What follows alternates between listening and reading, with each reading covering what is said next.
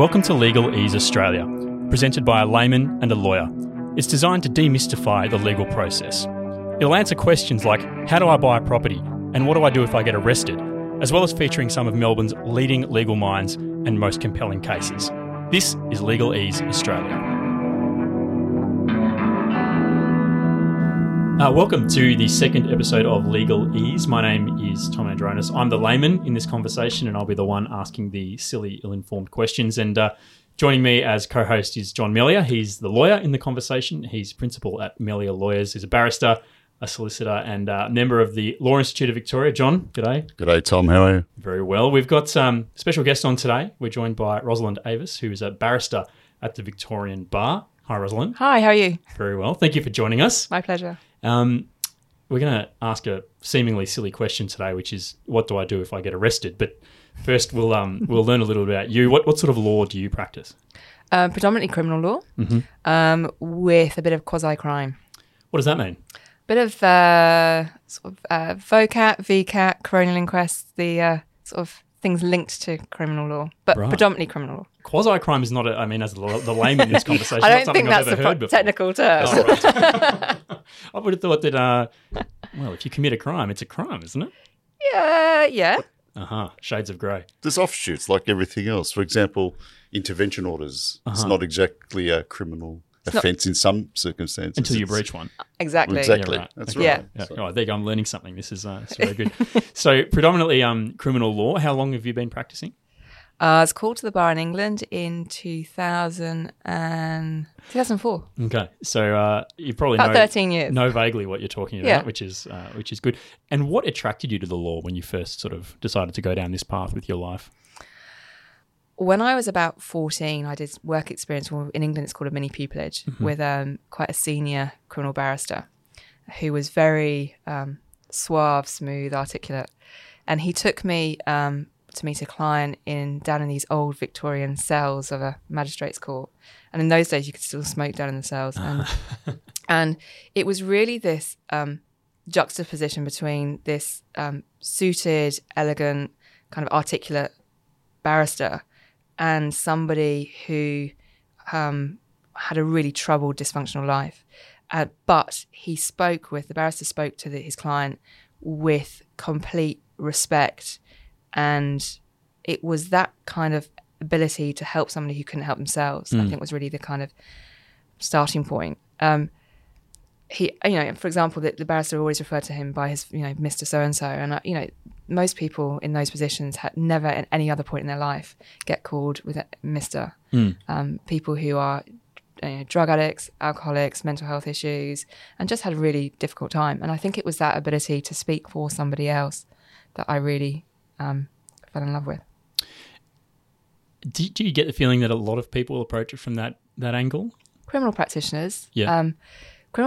Criminal law is an area that people tend to go into because they have particularly defence, but because we have a sense of social justice or injustice and a desire to help people who can't help themselves necessarily as best as they could, or who've had really difficult lives. And I think we all go into it with a sense of optimistic hope that we're going to make a difference. Whether we always do, that might be debatable, but I think that underlies that kind of drive to do criminal law. Do you think that you've had that impact or have had on some people or a lot of the people that you've worked with? Yeah, I'm sure if you ask my clients, I have. We tend to move, or certainly I do, I think I'm not uncommon with this, is from case to case to case. So you put your all into something. When it finishes, you put your all into the next one. And, the cards that come afterwards saying, thank you, you've made a difference. And I can think of certain cases where, for example, a daughter of a client who was acquitted, send me a card. And those moments really make it worthwhile. And no doubt all lawyers who play in the criminal space are exposed to some pretty horrific stuff. How do you handle that? Dealing with people who have done or are accused of having done some pretty horrible I'm not allowed things. to say wine, am I? You can say gin, wine. No, gin, wine.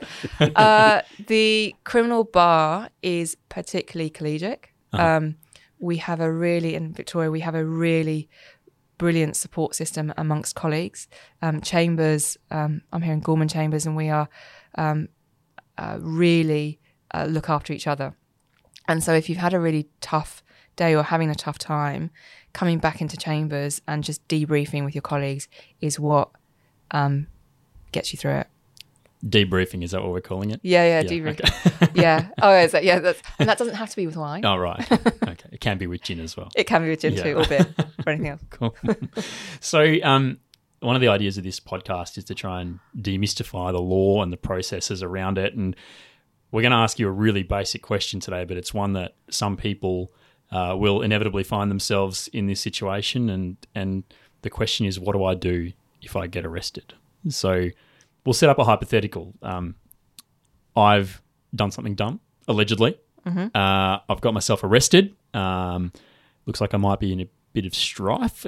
In the movies, there's usually, a gun pointed at me and some aggressive cop tells me I have the right to remain silent. Is that how it happens in the state of Victoria? Well, we're not in America. No. So the answer is no. And I think that's part of the problem is a lot of people think of us as an American system. Yeah, we don't walk around and you can't handle the truth, none of that. Yeah, right. The first thing is to say nothing that you don't have to. Uh-huh.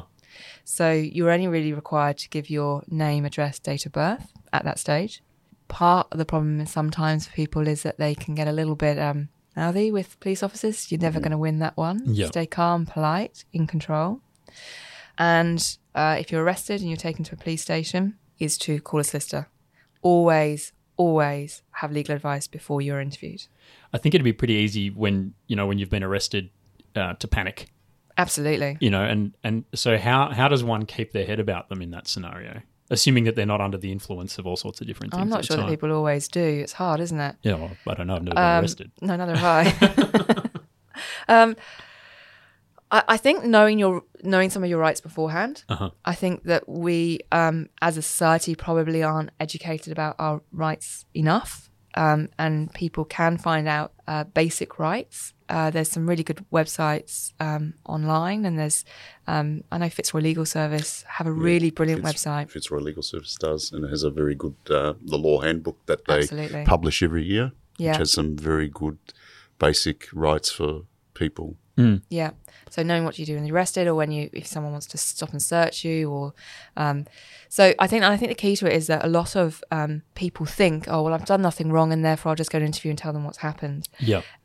I understand why when somebody hasn't been in trouble with the law, particularly in a lot of my I specialise in sexual offences, and a lot of people who are interviewed in regards to sexual offending have never been interviewed before. And they think, oh, well, it was, I've got nothing to hide, I'll just go in there. But can't stress enough, it's really important to have legal advice before you go into an interview. I think a lot of people would feel that calling a lawyer would almost feel like an admission of guilt. I've got something to hide here. That's not the case? Absolutely not. Absolutely not. Be under no pretense. When the police are interviewing you, they're looking to charge. Their primary role is to work out how to charge you. Yeah. And if there's enough evidence to make sure they charge you. Yeah. They're not there to be your friends or to hold your hands. They're there to charge you. It was quite a surprise when I moved to Victoria from the English system, where the English have a culture where solicitors sit in the interviews and they are present. And I before I was properly qualified, I sat and typed up the interviews for police as a summer job. And the difference between having a lawyer present and someone being unrepresented was immense. And that really, that was going back to before I was qualified, have really stuck in my mind of it's really important to make sure that you've had that legal advice before. In Victoria, solicitors don't tend to sit in the interview. There's no reason why they can't. And I did it when I first came to the bar. There's been a theory that and it's true, you could potentially be called as a witness. I think that carries less weight now because everything's recorded, everything's video recorded. What does it matter if you've got a solicitor sat in there or not? But the tenor and the tone changes when there's been legal advice. And the other difference that I was quite surprised with coming is that in England, you weren't allowed to authorise charge, which the prosecution does, if you couldn't interview if you'd already made a decision about the charges. So you couldn't authorise charge before interviewing. Oh. So it was very much a different type of interview in the view of, well, what have we actually got out of this? Are we able to charge or not? And in Victoria, it doesn't have that same feeling. as a matter of fair investigation, impartiality, all the keywords that the police should be doing. But in reality, people are told at the end of an interview that they will be charged with something. And that changes the whole purpose of the interview, in my view. Yeah. So I think that this myth that the police are there just to get your side of the story is just to be debunked, really. I don't think people shouldn't go and interview. If they're arrested and they're being interviewed, the police aren't there to be your friend. They're there to build a case. And it's not an admission of anything if you get legal advice. If it's an admission of anything that says, I'm not legally qualified and I don't know what I'm doing. Having said that, I am legally qualified and I still would get advice if I was being interviewed. Right. Even as a barrister yourself. Absolutely. Yeah. Yeah. Because, well, presumably you can't be impartial on your own advice. Yeah, exactly. You can't, you'd never appear for yourself. Well, you might. Anyone sensible wouldn't. Yeah. Okay, so I've been arrested. I'm at the police station. The police want to ask me some questions. At what point do I call my lawyer? How does that happen? Do I have to say to the officer, I want to call a lawyer? Or do they say to me, do you want to call a lawyer? Both can happen. Before you're interviewed, you must be given your legal rights by the police officers. Now, there's two different, obviously in Victoria, we have state Victoria Police and we have, obviously, the AFP can interview as well. And actually the Australia Border Force can too. But before any interview, if it's to be relied upon as evidence, you must have your rights given to you. And that's the caution of the right to remain silent and that you have the right to speak to a lawyer. I should have just said before in regards to when you arrest, having said say nothing. Anything that you say after a caution has the potential of being used in evidence. So that doesn't just mean what's in an interview. It can be statements that are said before. Now, I'm simplifying it. Yeah. That's why I say nothing until you've spoken to a lawyer. When you get to a police station, if you don't have anybody in mind, they can provide you with a list of numbers.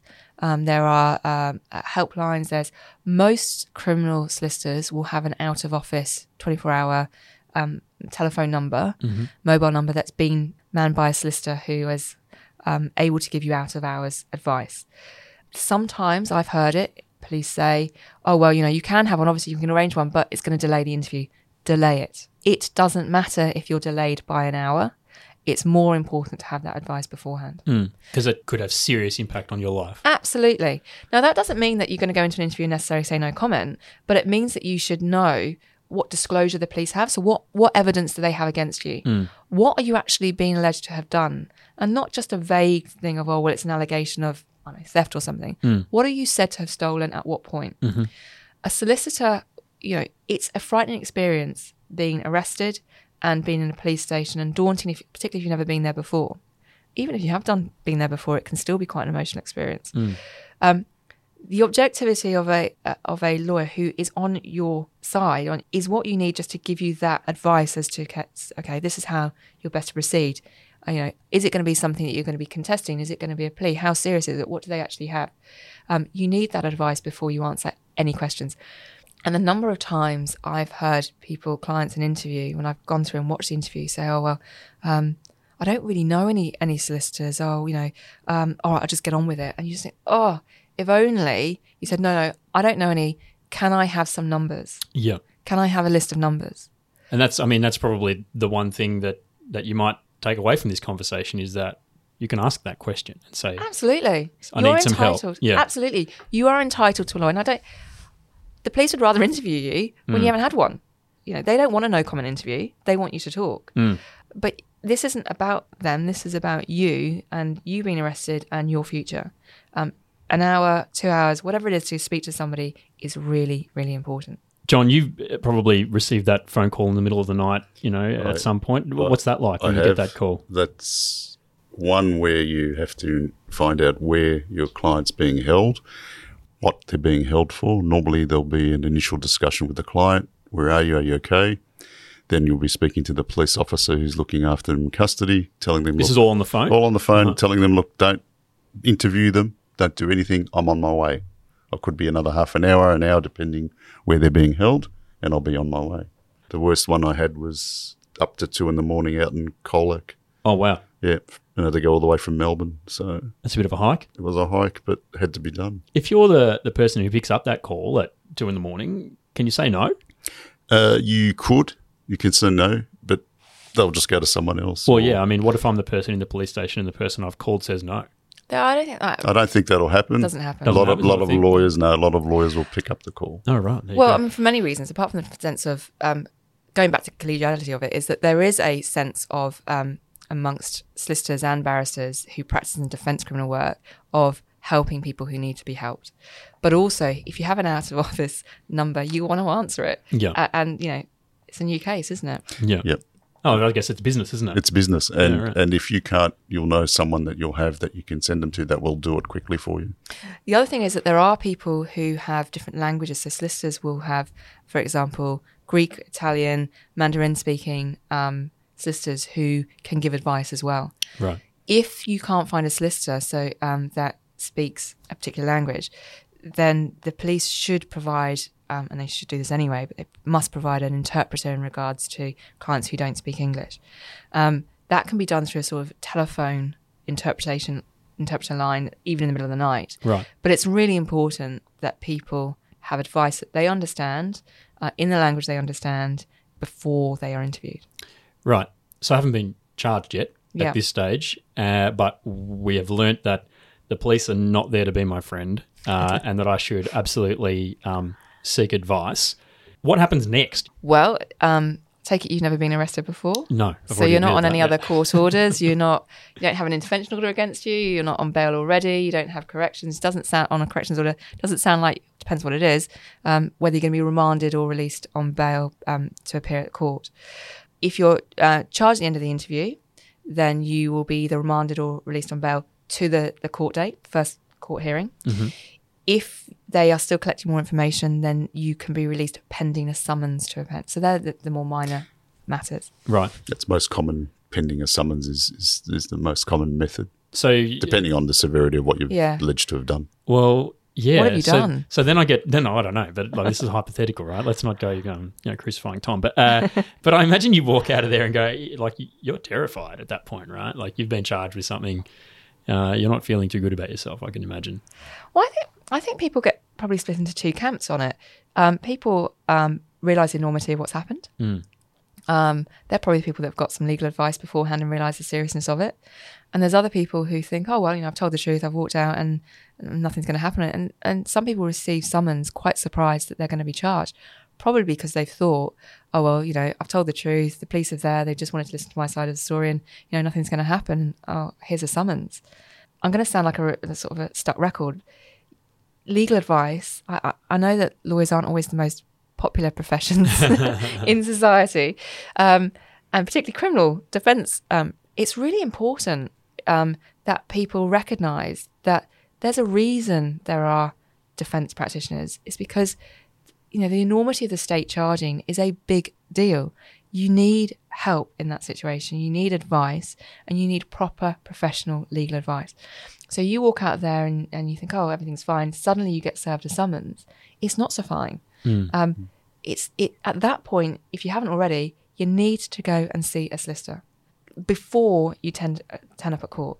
Having said that, there are duty solicitors at court, but they're limited on what they can do. And if you're someone who's working with income, you're not going to be eligible for legal aid. So it's important to have that opportunity to have the advice before you go to court. The other thing I should say is the Law Institute Victoria have a scheme, I think, a referral scheme. And you go on their website and they provide letters for free half hour. Correct, yeah, they can give you a referral. There's also community legal centres that also have a number of people that can help as well. Yeah. In every area, there's community legal centres in your local areas. I know Moreland have one, Fitzroy have one, Moorabbin, somewhere down there. Yeah. So it doesn't have to cost the earth, but it is important to get it. Yeah. In fact, it doesn't have to cost anything. So if we back up a little bit and say, I haven't been charged at the end of interview, how long can I be held for without charge by the police? Well, if you're not charged at the end of the interview, you're going to be released. One of the things that the police might ask for is your fingerprints, and they can obtain those with force. And also the DNA swabbing. DNA is not automatic, though. They have to apply. If you refuse, they'd have to apply to the court for an order. So those sorts of things are really important. Why legal advice is important? Because your fingerprints you need to give, but your DNA you could refuse. So it's very difficult to advise you, and I don't even know what you're. There's no disclosure here. This is terrible. I haven't told you what I'm accused of. I can't tell you. What is this? Yeah. What is this? Yeah, well, it's a hypothetical is what it is. Well, there's so many So many different outcomes. And so how does bail work? What- Bail is an undertaking to comply in order. Essentially, bail is to get someone to court. Right. And when the risks are, and this is really simplifying it because you don't want me to go into all the tests of, exceptional circumstances, etc. But bail is a way of reducing risk to an acceptable level where someone can remain in the community. So risk to the community. Yeah. So flight risk. Uh-huh. So if someone's, are they going to turn up to court? Are they going to commit any further offences? Are they going to interfere with witnesses or the course of justice? What's the risk of that person being in the community? And we hear about this, it's been well publicised in regards to, and it's a controversial topic of whether someone should be in the community or not, bail or on sentence. So the presumption is if you've had no prior convictions and you're not in one of the other categories where you're not on an order or you're not a certain type of an offence, there's a presumption of bail. If any of the exceptions arise, then it becomes harder and harder and harder to get bail until you're remanded in custody. It's very simply put. That didn't sound too simple to me. It gets far more complicated. Yeah, I can only imagine. So does that sort of system, or does this whole process always work the same way, or does it vary, according to what's happened or what you've been accused of, or Well, the law's the law, right? And the tests are the same, but no case is ever going to be the same, right? So no person is going to have exactly the same history or offences or allegations as the next person. So, I mean, law is just boundaries and walls that we've all got to work within, but every case is different. Right. Have we missed anything here, John? No, that's a perfect way to explain. So this is the perfect explanation of what happens when I get arrested. The takeaways then, the number one takeaway is probably that the cops aren't there to be your friend, and that you should always ask for legal advice if you're arrested. Thank you very much for the advice on my hypothetical arrest there. Good luck Rosalind. with it. I hope you get acquitted. Yeah, thank you very much. I'll be knocking on your door for how do I get defence on my hypothetical arrest at some point in the future. Rosalind Avis is a barrister at the Victorian Bar, and we're very grateful that you've joined us on the Legalese podcast. Thanks also to John Melia, principal at Melia Lawyers. Thanks to Greensley's Barristers for their support in putting this podcast together. And of course, we must put our disclaimer in that this is a general advice only, and if you require specific advice or assistance, you should contact a legal practitioner, perhaps one of the two that is sitting on this on this interview. Thank you for joining us for Legal Ease Australia. We hope you learned something, and we look forward to talking to you again soon.